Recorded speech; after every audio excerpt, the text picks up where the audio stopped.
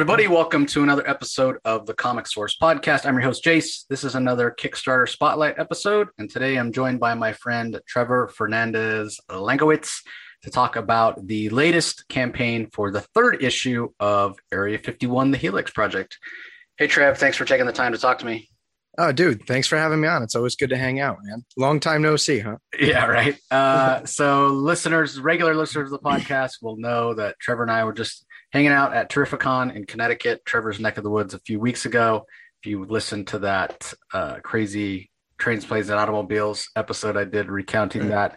But I want to touch on that. I want to touch on, as we're recording this, everybody, it's not going out till later, but as we're recording this, it's Free Comic Book Day, and Trevor did a signing all day. So I want to touch on that as well and see how that went. But let's start off and remind everybody what Area 51, the Helix Project, is all about. And if you want to tease anything specifically about the third issue, which is the campaign that's going currently. Yeah. So Area 51, the Helix Project is a sci-fi noir of sorts, or at least that's what I'm coining it. And it predominantly takes place in the UFO hysteric 1970s during the Cold War. And with the pressure of that looming overhead, the United States government greenlights an experimental project coined the Helix Project, where they're taking the genetic samples from a specimen that was massively cited in Roswell, New Mexico in the 50s, and they're grafting his DNA onto soldiers as a means to basically turn them into bioweapons and end the Cold War. But really, the question that this series focuses on is, at what cost does that power come into who? Because that specimen spent about 13 years on Earth building his family, and he gives it all up in order to save a child, knowing that this child who is endangered by a speeding car, or knowing that he's the only person that can stop it, he outs himself as an extraterrestrial and ends up basically losing his life until 13 years later, his son receives a mysterious message from somebody claiming that they were there the day that he lost his soul and they have a means of getting it back. What does that mean? What are the intentions of this person? All of those questions remain to be answered, but I'll tell you this: Kent's life is the protagonist is totally flipped upside down on its head.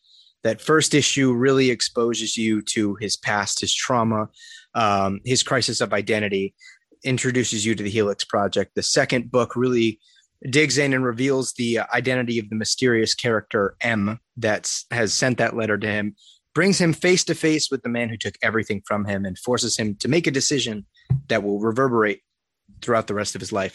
And this third one, which is far more crazy and nuts than the prior two, he has to decide whether to embrace this side of him that he'd long thought monstrous for the good of an innocent child, or stand by and watch their life crumble. And this choice will force him to encounter his greatest threat so far. And man, it gets nuts. I mean, the one thing that I will say is that the readers have come to know that every issue kind of has a crazy last page stinger that will hopefully hook you into the next one. And issue 3 is by far the most eye-opening. So I hope you guys will give it a chance. Yeah, and we had a little bit of back and forth about the first issue because it was somewhat mysterious. There wasn't, I felt like, there wasn't a big reveal necessarily in terms of, hey, what is there to kind of suck me in? But when we got to the second issue, that's like completely, I felt like flipped on its head, where a huge chunk of story in the second issue, the pacing really, it felt like the pacing of the story really picked up. It felt so much quicker and things were coming at us much faster in the second issue. Was that purposeful for the second issue? And would you say the pacing for issue 3 increases even more? Yeah. So the big thing for me with issue 1 was putting in a lot of setup and hopefully through that setup, allowing the reader to relate to Kent, to engage with him and understand a little bit about him, so that by the time we get to issue 2 and I can start paying a little bit of that off, hopefully it's more impactful and it gives me the space I need to really create that impact. And really, I would think that issue 3 begins to set up a little bit more, but really just takes it and runs with it. You're going to What's the way I'm going to put it? I guess without spoiling anything, we're going to have his biggest confrontation so far. We're going to develop a little bit of an understanding as to why I've sort of paired Kent with this mysterious M character, and why this person decided to come back into Kent's life and involve themselves into this situation. And it's going to, I think, generate some of the biggest WTF questions of the series so far, leading into the fourth issue, which, if you really think about it, the end of the third issue is, the halfway point of this story. So after this, if you think what we've done so far, and once you've read issue 3, is kind of nuts, it's only going to get more crazy, and we're really going to be able to punch at Kent's core wounds and hopefully develop some really interesting plot points that pull at the heartstrings, surprise you, as so on and so forth. Yeah, so you mentioned the third issue as being halfway through. The series is planned for 6 issues, but I know you have hopes to kind of put a little spin on that, right? Do you want to talk about that a little bit? Yeah, so if the folks at home are kind enough to show some serious ground support for the issue 3 and issue 4 Kickstarters, that will provide me the space and the financial cap basically to scrap issue 6 entirely and do an oversized issue 5, where everybody can not only wrap up the series in a much more digestible bite, but also, I think, just experience the story in a much more engaging way without that 2 to 3 month long break in between. And I think it would also maybe give me the opportunity to include a lot of really interesting back matter into a book of that size. I just think it would be a much more premium product and an overall better reading experience. So yeah, that's, if there's any other motivation, if there's no other motivation to get in with issues 3 and 4, that is it. And that's the way I'd like to tell the story. If I had it my way, I would have told this story as 3 double-sized issues as opposed to these 24-page books. But unfortunately, to be frank, it gets really expensive paying for that much art. So I need the incremental funds from Kickstarter. So yeah, if we can see some serious support, I'm pretty much going to take anything extra from the 3rd and 4th Kickstarters and put myself in a position where we can get that finale to you that much sooner. Yeah, I'm all for that, for sure. Because yeah, like you said, it'd be great to have done this just as one big like graphic novel, where all the story is there. But yeah, when you're self-publishing, that's not always feasible. You've got to pay your artists. People got to eat. Yeah, man, everybody's got to eat, and I think also having the space and perhaps knowing that I would be able to make that double-sized 5 would give me a little bit of space to maybe go back and edit things to cater a little bit more to that space. Because right now, I'm writing for the overall story arc. I'm writing for the individual issue. I'm writing for the moment. And so taking the necessity to write to the individual issue, I think will allow me to cater better to the overall story, if that makes sense. Not in a way that I don't think that the story is going to suffer at a 6-issue series, because that's pretty much how I planned it. But I think that I might even be able to take it a step further and make it better by having the space to do that oversized issue 5. Yeah. The other thing that's so interesting to me, when I got my issue 2 and I read it, and then I reread issue 1 and 2 together in one big sitting.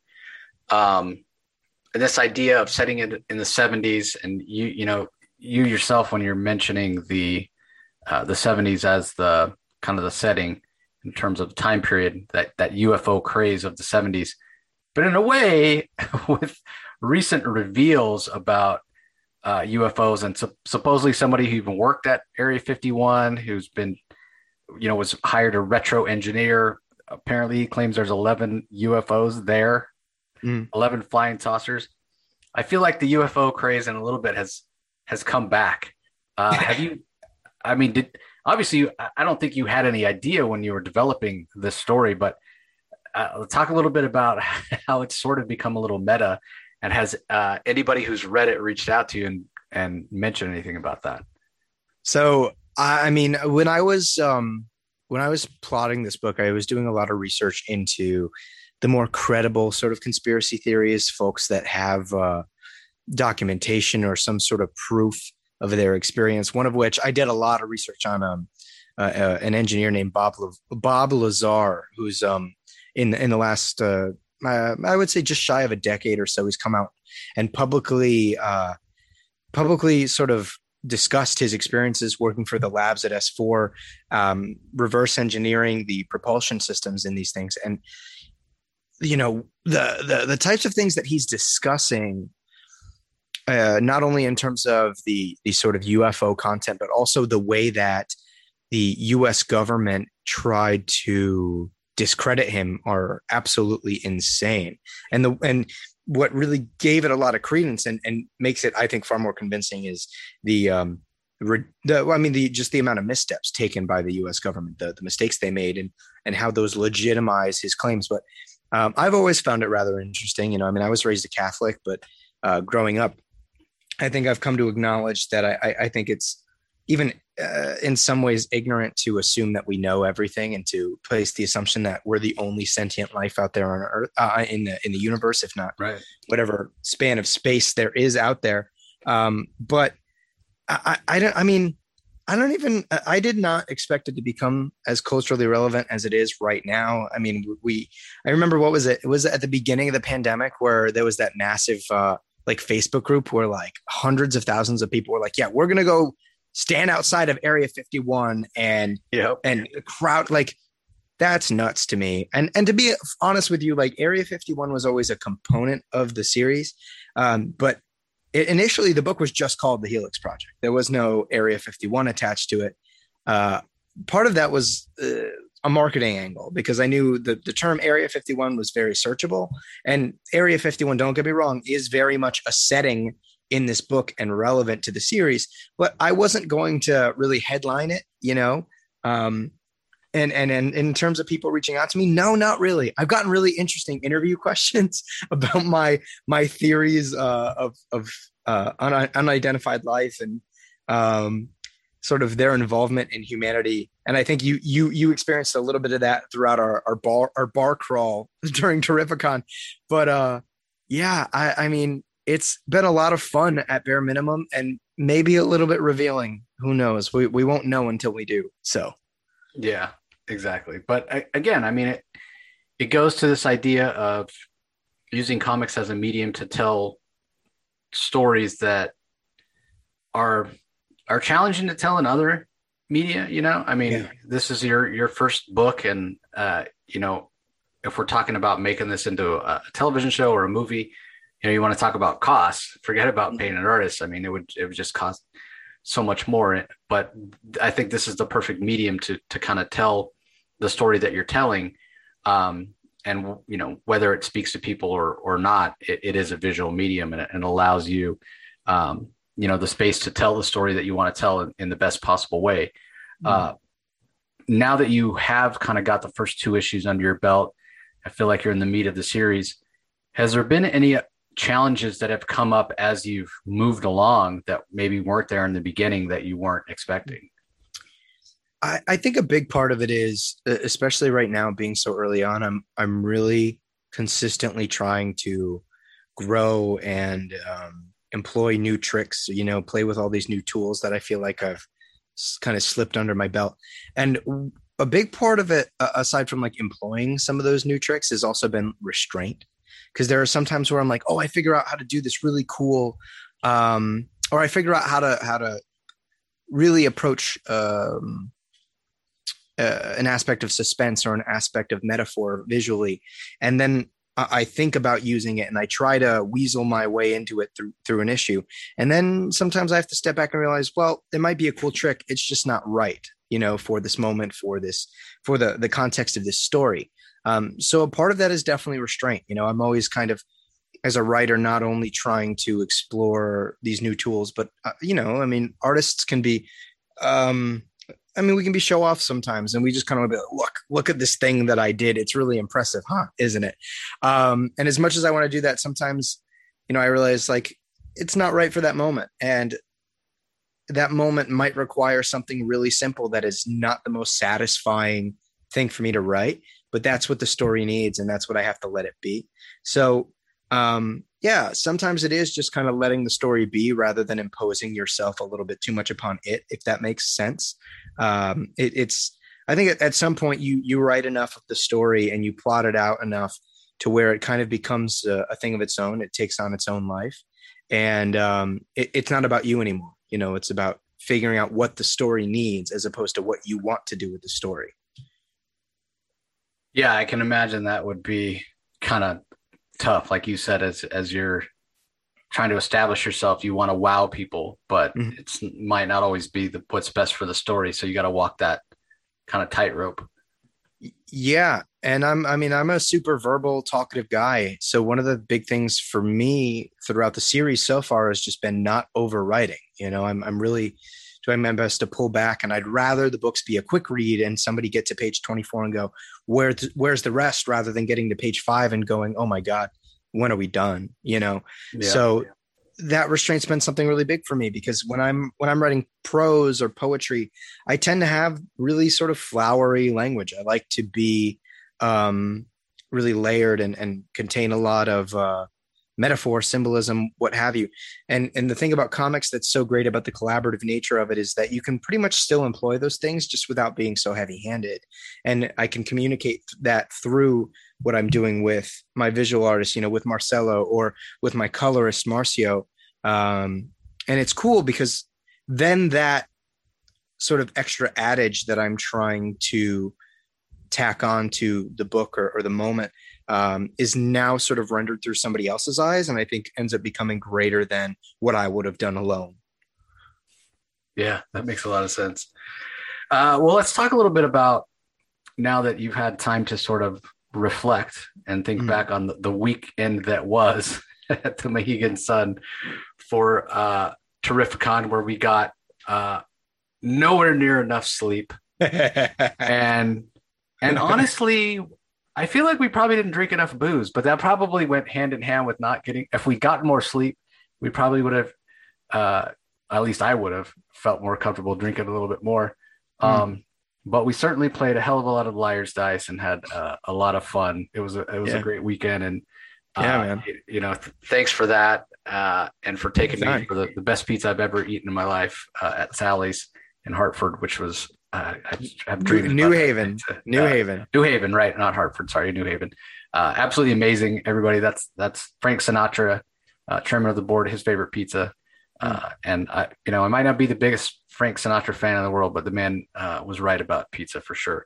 But yeah, now that you've had time to kind of crunch the numbers and look back on it, your first show, and I know you at least made your table, which, again, I told you that weekend, I don't think the majority of comic fans, I'd say, or comic self-publishers, it could be as high as 80%. I don't think they make their first table the first show. So I thought that was a big milestone for you. But how do you feel the weekend went overall?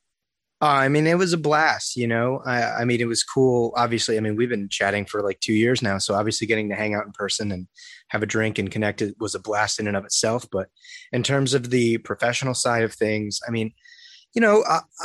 it's odd because I tend to be a little bit more on the pessimistic side. And I think I had some pretty grand expectations for the convention in terms of traction to the Kickstarter, amongst other things. And it didn't quite amount to that. But in other ways, I think I found a lot more success than I had anticipated.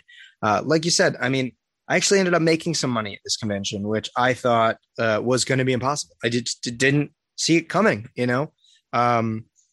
and I was able to meet a lot of really, really cool people, which, in the heat of things, preparing I was launching the Kickstarter the same week as the convention.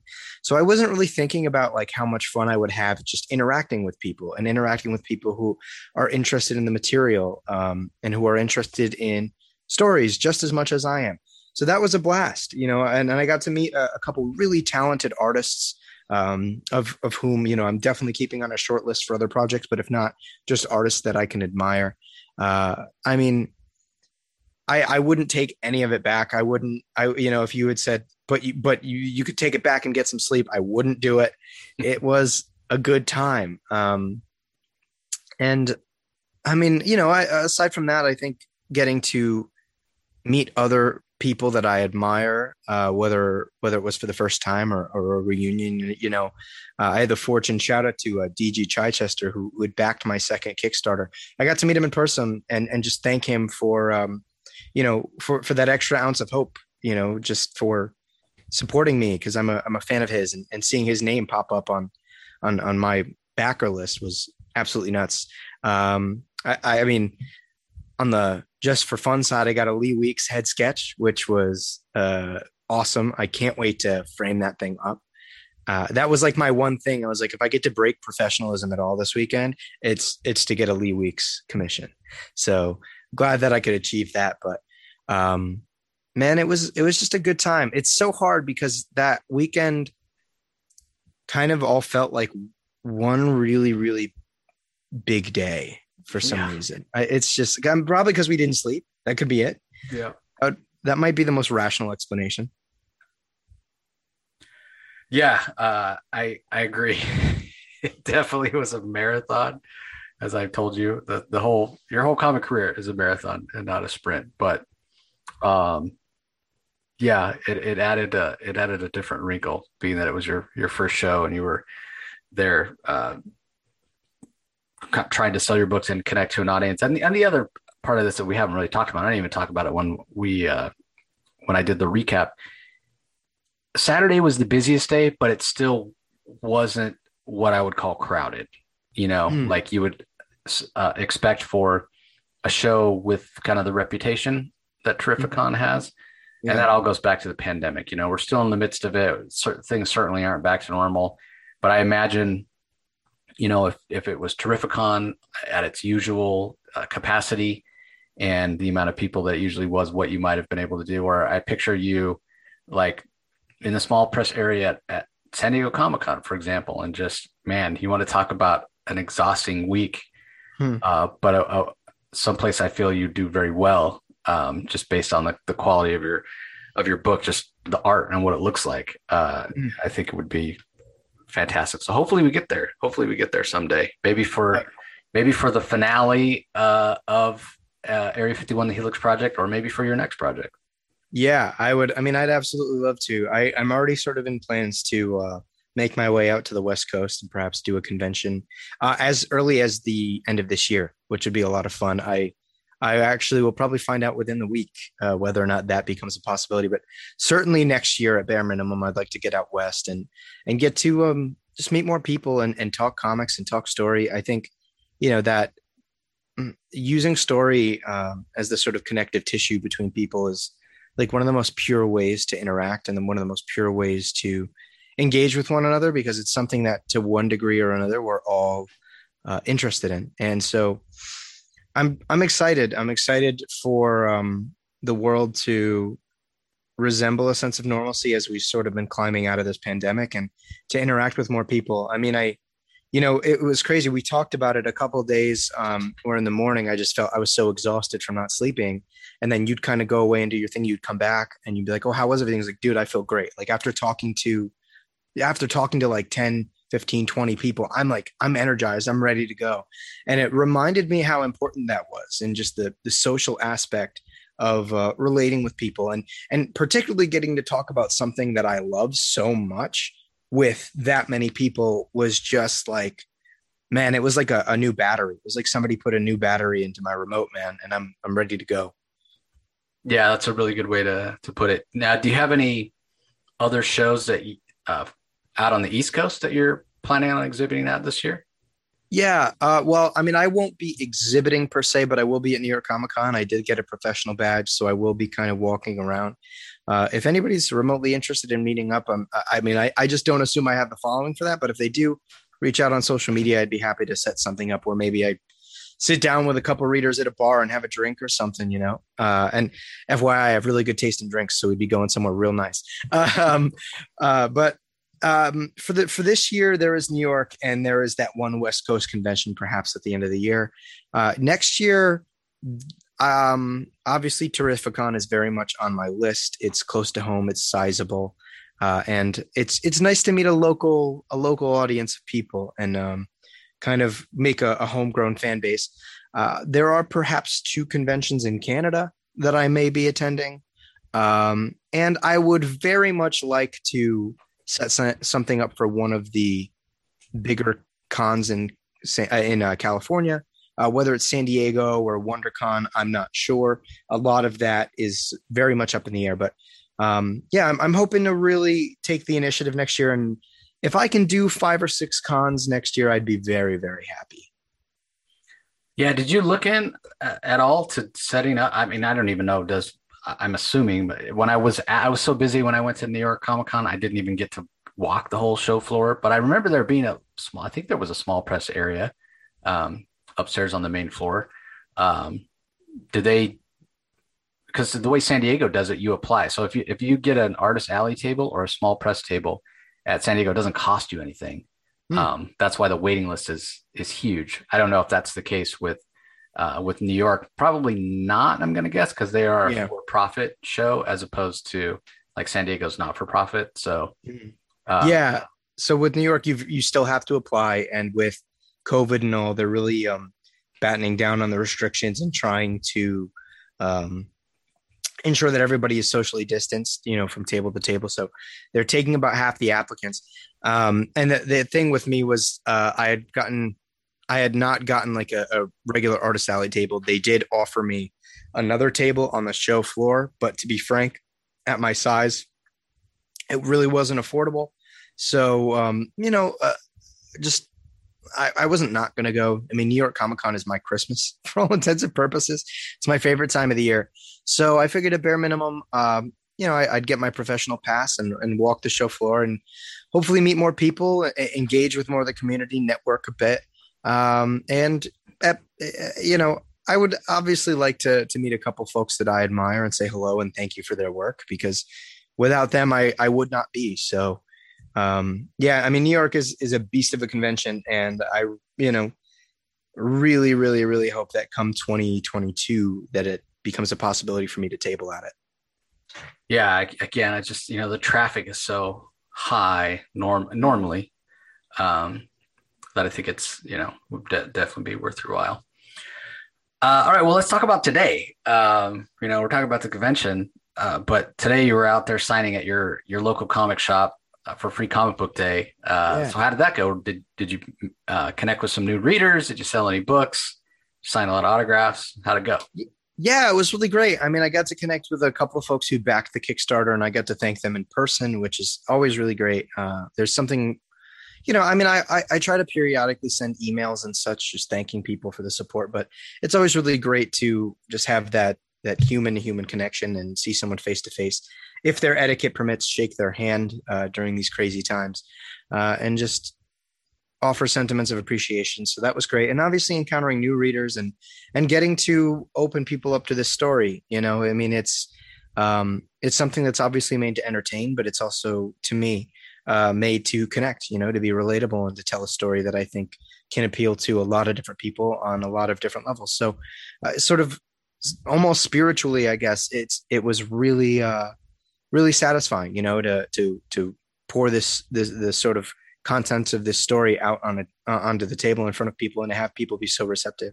I'm thankful to my local comic book store, AJ's Comics, for having me and for giving me the time of day, because you think about it, like these shops that take the time to offer their space and their energy to creators like myself that don't have much of a following. They don't have a lot to gain by that. And it's a really selfless act that at the current stage in my career, I very much appreciate. And I was also fortunate enough on Wednesday to sign at another store, Wonderland Comics, for their new comic book day. And that was also a great time, especially going a little bit further outside of my normal area, my vicinity of Connecticut. And just meet new people. Like a guy, one of the shops had this really cool Daily Bugle, like newspaper dispenser where they had basically finished an old Boston Globe dispenser as one for the Daily Bugle. And there were like Marvel stickers all up on it for like Oscorp and Pym Laboratories. And the owner actually asked me to put a Helix Project sticker on that. So that was like, that's cool. Really cool moment for me. And somebody had actually talked about making like a big sort of life-size statue of the rendering to the first issue's variant cover, which was Even the suggestion of that was kind of mind blowing. So it's just been a blast just getting out to meet people, especially because I wrote a lot of the story, pretty much all of it in like isolation during the pandemic. So getting to not only have a sense of where it stands with people and their reputation, but also getting to introduce it to new people has just been a lot of fun. Yeah, that makes that makes a lot of sense. Because again, I mean that's where you need to get to. You know, you're in that northeast kind of New England area. New York's right there. There's so many, talented creators that live in New York, and if you can network and get into that sort of environment and community, that can open a lot of doors. So, Yeah. But like I said, marathon, not a sprint. You definitely need to put in the time. And yeah, hopefully I'll be out at New York as well this year and can make a lot of introductions with people that I know. And we can, can help expand that circle because it all helps. It's all about relationships and community. The comic book creative community is definitely kind of small and tight knit. And it's a good place to be. And I think there's also like something really satisfying about connecting with other people who do the same thing you do. And for the most part are better established and are veterans to the thing that you are pursuing, and sort of engaging and having conversation about like their sort of ethics of creation and their approach and why they do what they do and even how they do what they do, right? Because it kind of gives you an opening to put a new tool in the tool belt. So I think even if it's not so much interacting for the sake of like professional networking and new job opportunities, I think there's also a really, really satisfying layer to it in just getting to engage with other people who are creative that are in this space, and just sort of, I don't know, getting in touch with the industry and with other what's the word I'm looking for? Other artisans, I guess. That's probably the most pretentious thing I could have said, but artisans is the word I'm going for. Yeah, well, I mean, I've heard that a lot. And of course, I would never say to an aspiring creator, no, don't reach out to people that inspire you or that you look up to. But I've heard a lot from kind of the generation of comic creators that have come in the last 10 years about how important it is to not only, ask questions of those that that inspire you or already established them to some extent, but you can make connections with the people that are on the same level with you, because then you come up together and there's that sense of kind of camaraderie. And, these are the people that you went through the trenches with and you tabled at shows next to. And, when they break through and have success and they hear about something you might be right for, they could reach out and vice versa and things like that. So there's a lot to be said about, networking, not just with, people that are kind of higher up on the ladder than you, so to speak, but also networking with the people that are on the same level as you. Because you end up coming up together. It's like, your high school class, or the football team you run or whatever, you go to war together, so to speak. Mm-hmm. Yeah. You said it, man. The camaraderie. I mean, I look forward to being able to spend more time on the con circuit and meet more people. And I think it's going to be really eye opening. And I think whether I learn a lot as a creator or as somebody who is just looking to build a reader base, there's a lot to learn, and to look at people's approaches and decide whether or not, and decide whether or not, maybe I want to adopt aspects of what they're doing into what I'm doing, and hopefully, building upon what I've done thus far and improve it. Yeah. Hopefully I get to, from my perspective, hopefully I get to watch that journey. Yeah. Because I do know so many people. So that'll be my celebration of watching it. And then I'll be able to say, I knew you when. Yeah, right. I have to remind you when you say, man, I'm too busy. I got like 2 issues of Batman I have to write and this big crisis crossover thing that I'm show running and blah, blah, blah. I don't have time to come on your show. Oh, God. Bitch, you better make some time. We went to Sally's together. Don't you remember? That's right, man. I was there at your first show. Yeah, right. Yeah, When you got no sleep. That is, I got no sleep, you fucker. Yeah, man. I mean, I think it's going to be one of those things that it's going to be hard to recognize, that I'm climbing up the ladder while I'm doing it. But hopefully, knock on wood, that it'll be something that I'll be able to acknowledge once I get closer to the top, and I'll be able to really reflect on the experience. And I think even now it's hard to do that. Even after the first convention, it's hard to answer really concise, candid questions about it, because I still feel like I'm in the haze of the first con. There's a lot of learning. Like when I was going to these signings, I'm like, man, I just brought way too much shit. I just brought way too much stuff. I could have downsized. I could have been more economical in the way I'm dealing with space. It's just been a huge learning process. But the one thing I will say is that I'm glad that I'm learning, and I'm glad that, I'm able to look at what I'm doing right now and poke holes in it so that I know what needs to be covered, what needs to be reinforced, and how to present myself better next time. And that even applies to things on the creative end. I'm constantly looking back at prior scripts and how those scripts are then being translated to the art, and what's successful and what is not so much. What can I be better at communicating to the artist and to the reader? So it's been an absolute blast. And I think even more so creatively, looking back and seeing like the things that I feel so much more confident about now compared to when I first started. I mean, man, writing that first issue was like, God, there's like 2.5 million things that I have to accomplish here. And now, that I'm finishing up the script to the 6th issue, and I'm looking back and I can see like, okay, you tried to do this thing in issue 1, but like by three, man, you got it. Like you did that thing you were looking to do.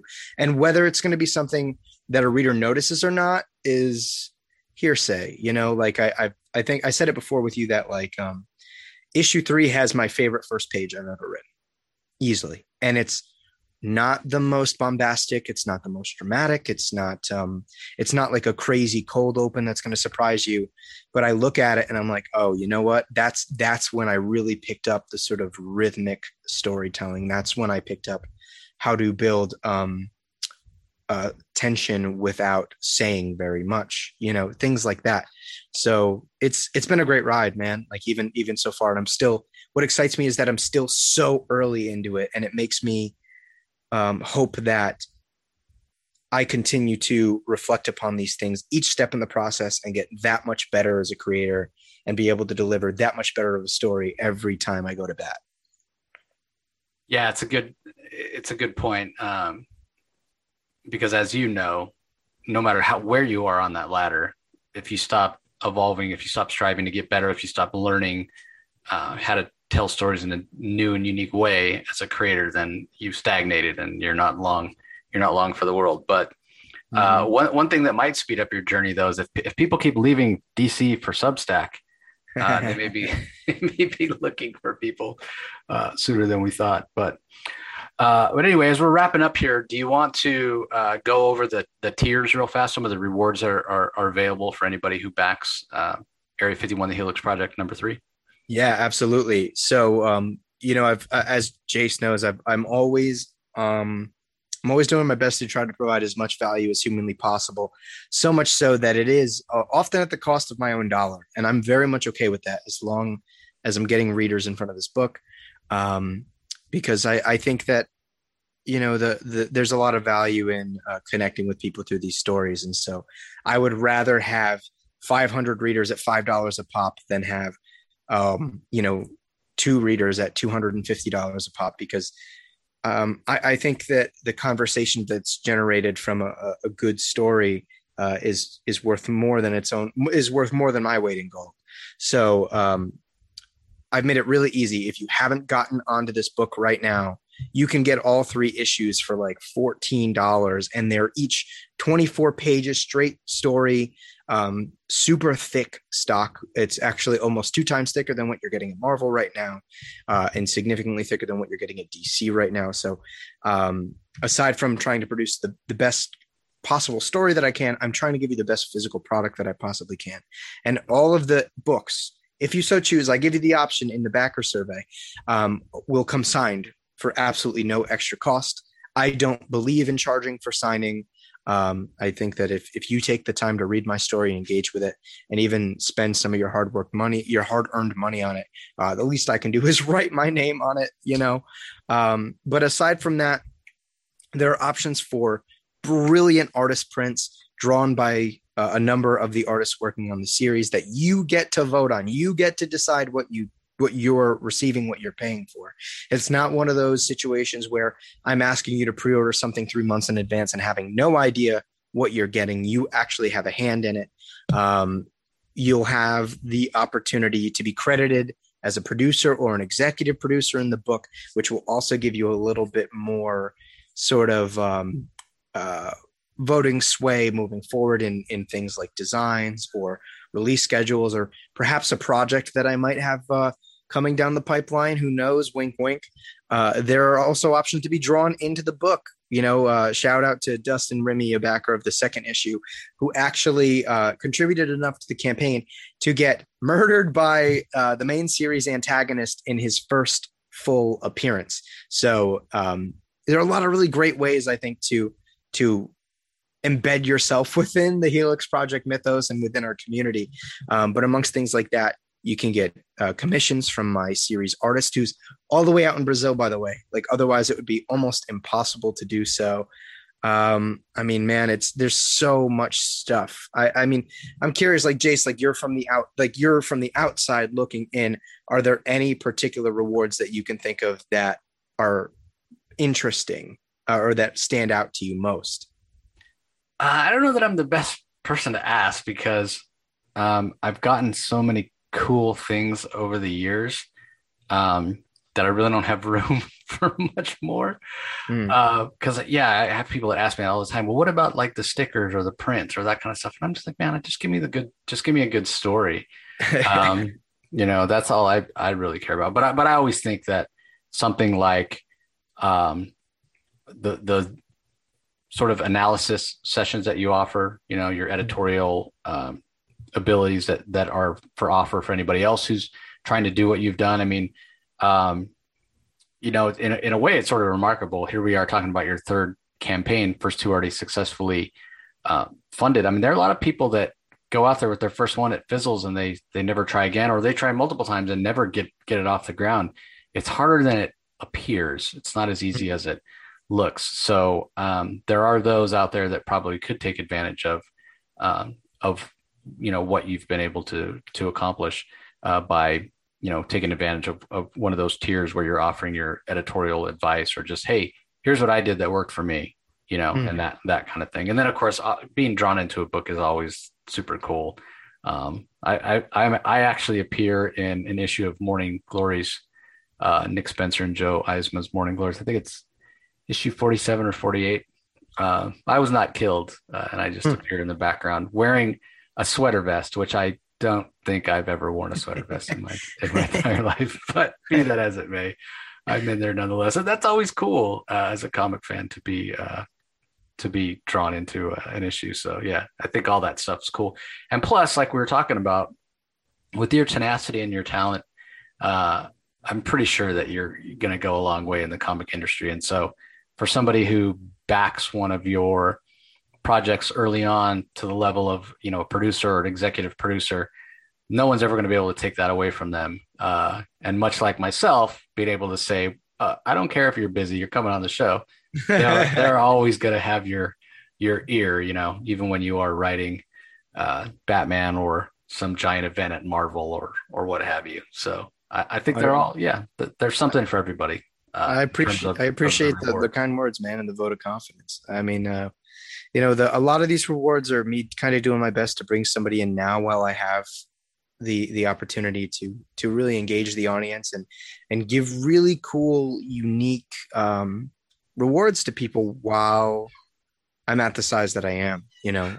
Being able to have, for example, like there are tiers where we can have 30-minute one-on-one Skype calls, and we can talk about whatever you want, about the story, about plans for future projects, anything you want.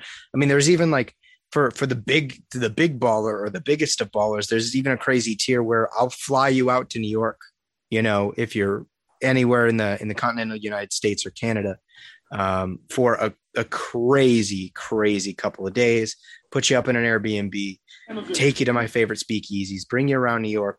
We'll set an itinerary specific to you. I'll give you an editorial session, whatever you want. And so the big thing for me is even if it breaks my own back, trying to provide as much value as I possibly can in each of these rewards. I really don't make anything off these Kickstarters, believe it or not. Like despite the relatively high goals, everything goes into the current book or finishing off its production and then on to the next book.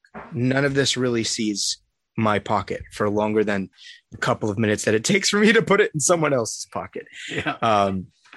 So, I hope that my sort of ethics of creating and developing a creative product like this appeal to people. I've been a comic book reader for many years now.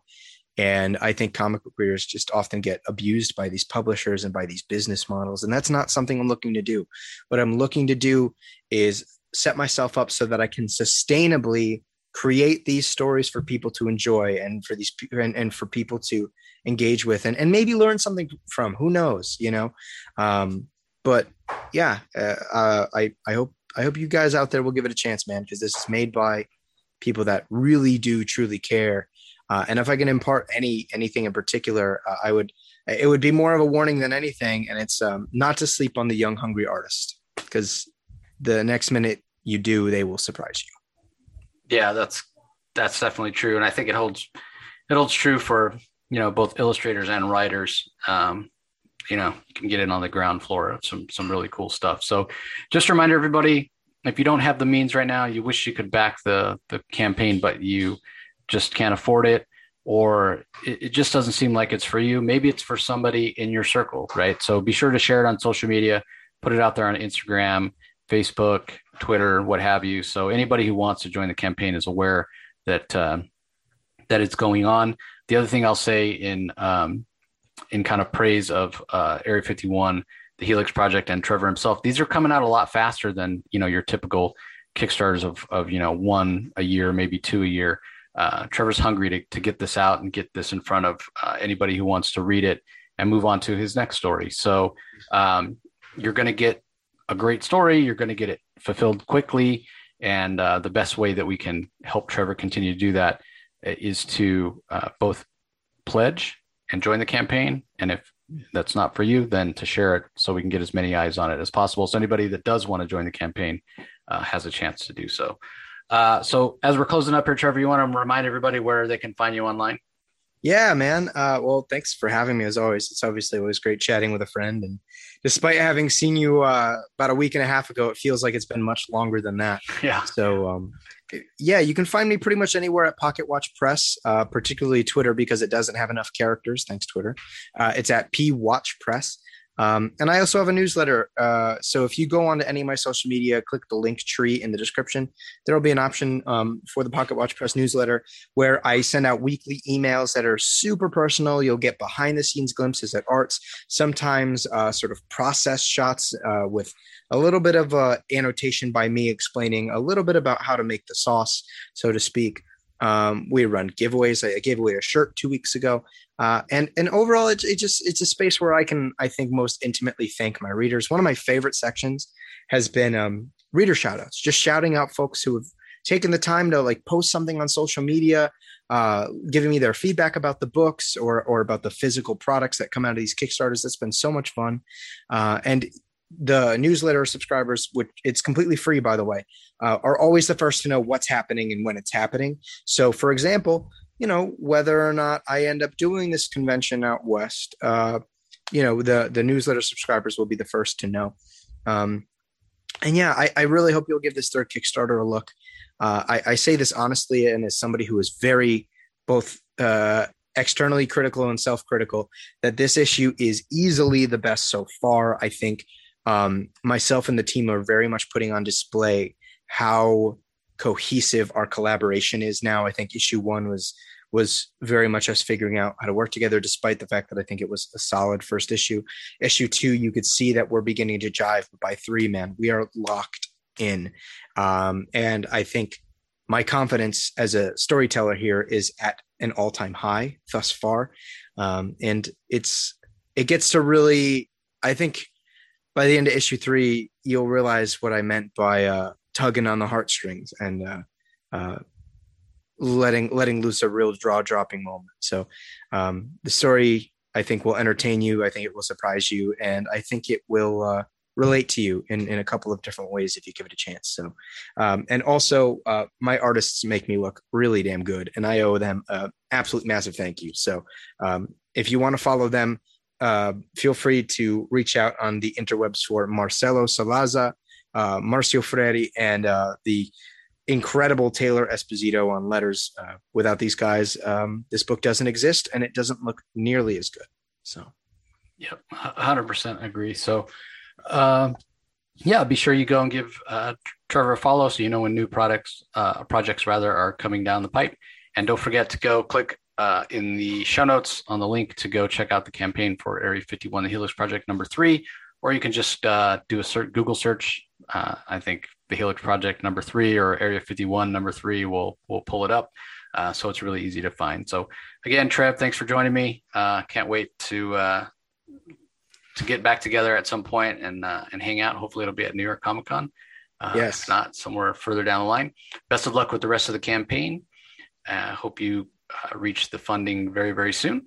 And to all you listeners, we want to thank you for your support and for listening as always. We really appreciate it, and we'll talk to you next time. You can find the Comic Source podcast on Spotify, Apple Podcasts, Stitcher, Google Play, or whichever podcasting app you prefer. Please tell all your friends about us, subscribe, and rate us. The ratings really help with our visibility and our ability to reach new listeners, especially 5-star reviews on Apple. Also be sure to visit us at lrmonline.com to join the conversation, access the show notes, and discover all our other great pop culture content. If you want to email us, the email address is thecomicsourceblog@gmail.com, or you can follow us on Twitter, twitter.com/thecomicsource. Do a search for The Comic Source on Facebook and Instagram to follow us on those social platforms. All 3 spots are great places to find out when we release new episodes, as well as follow all our convention coverage. So once again, we want to thank everyone for listening, and we'll talk to you next time.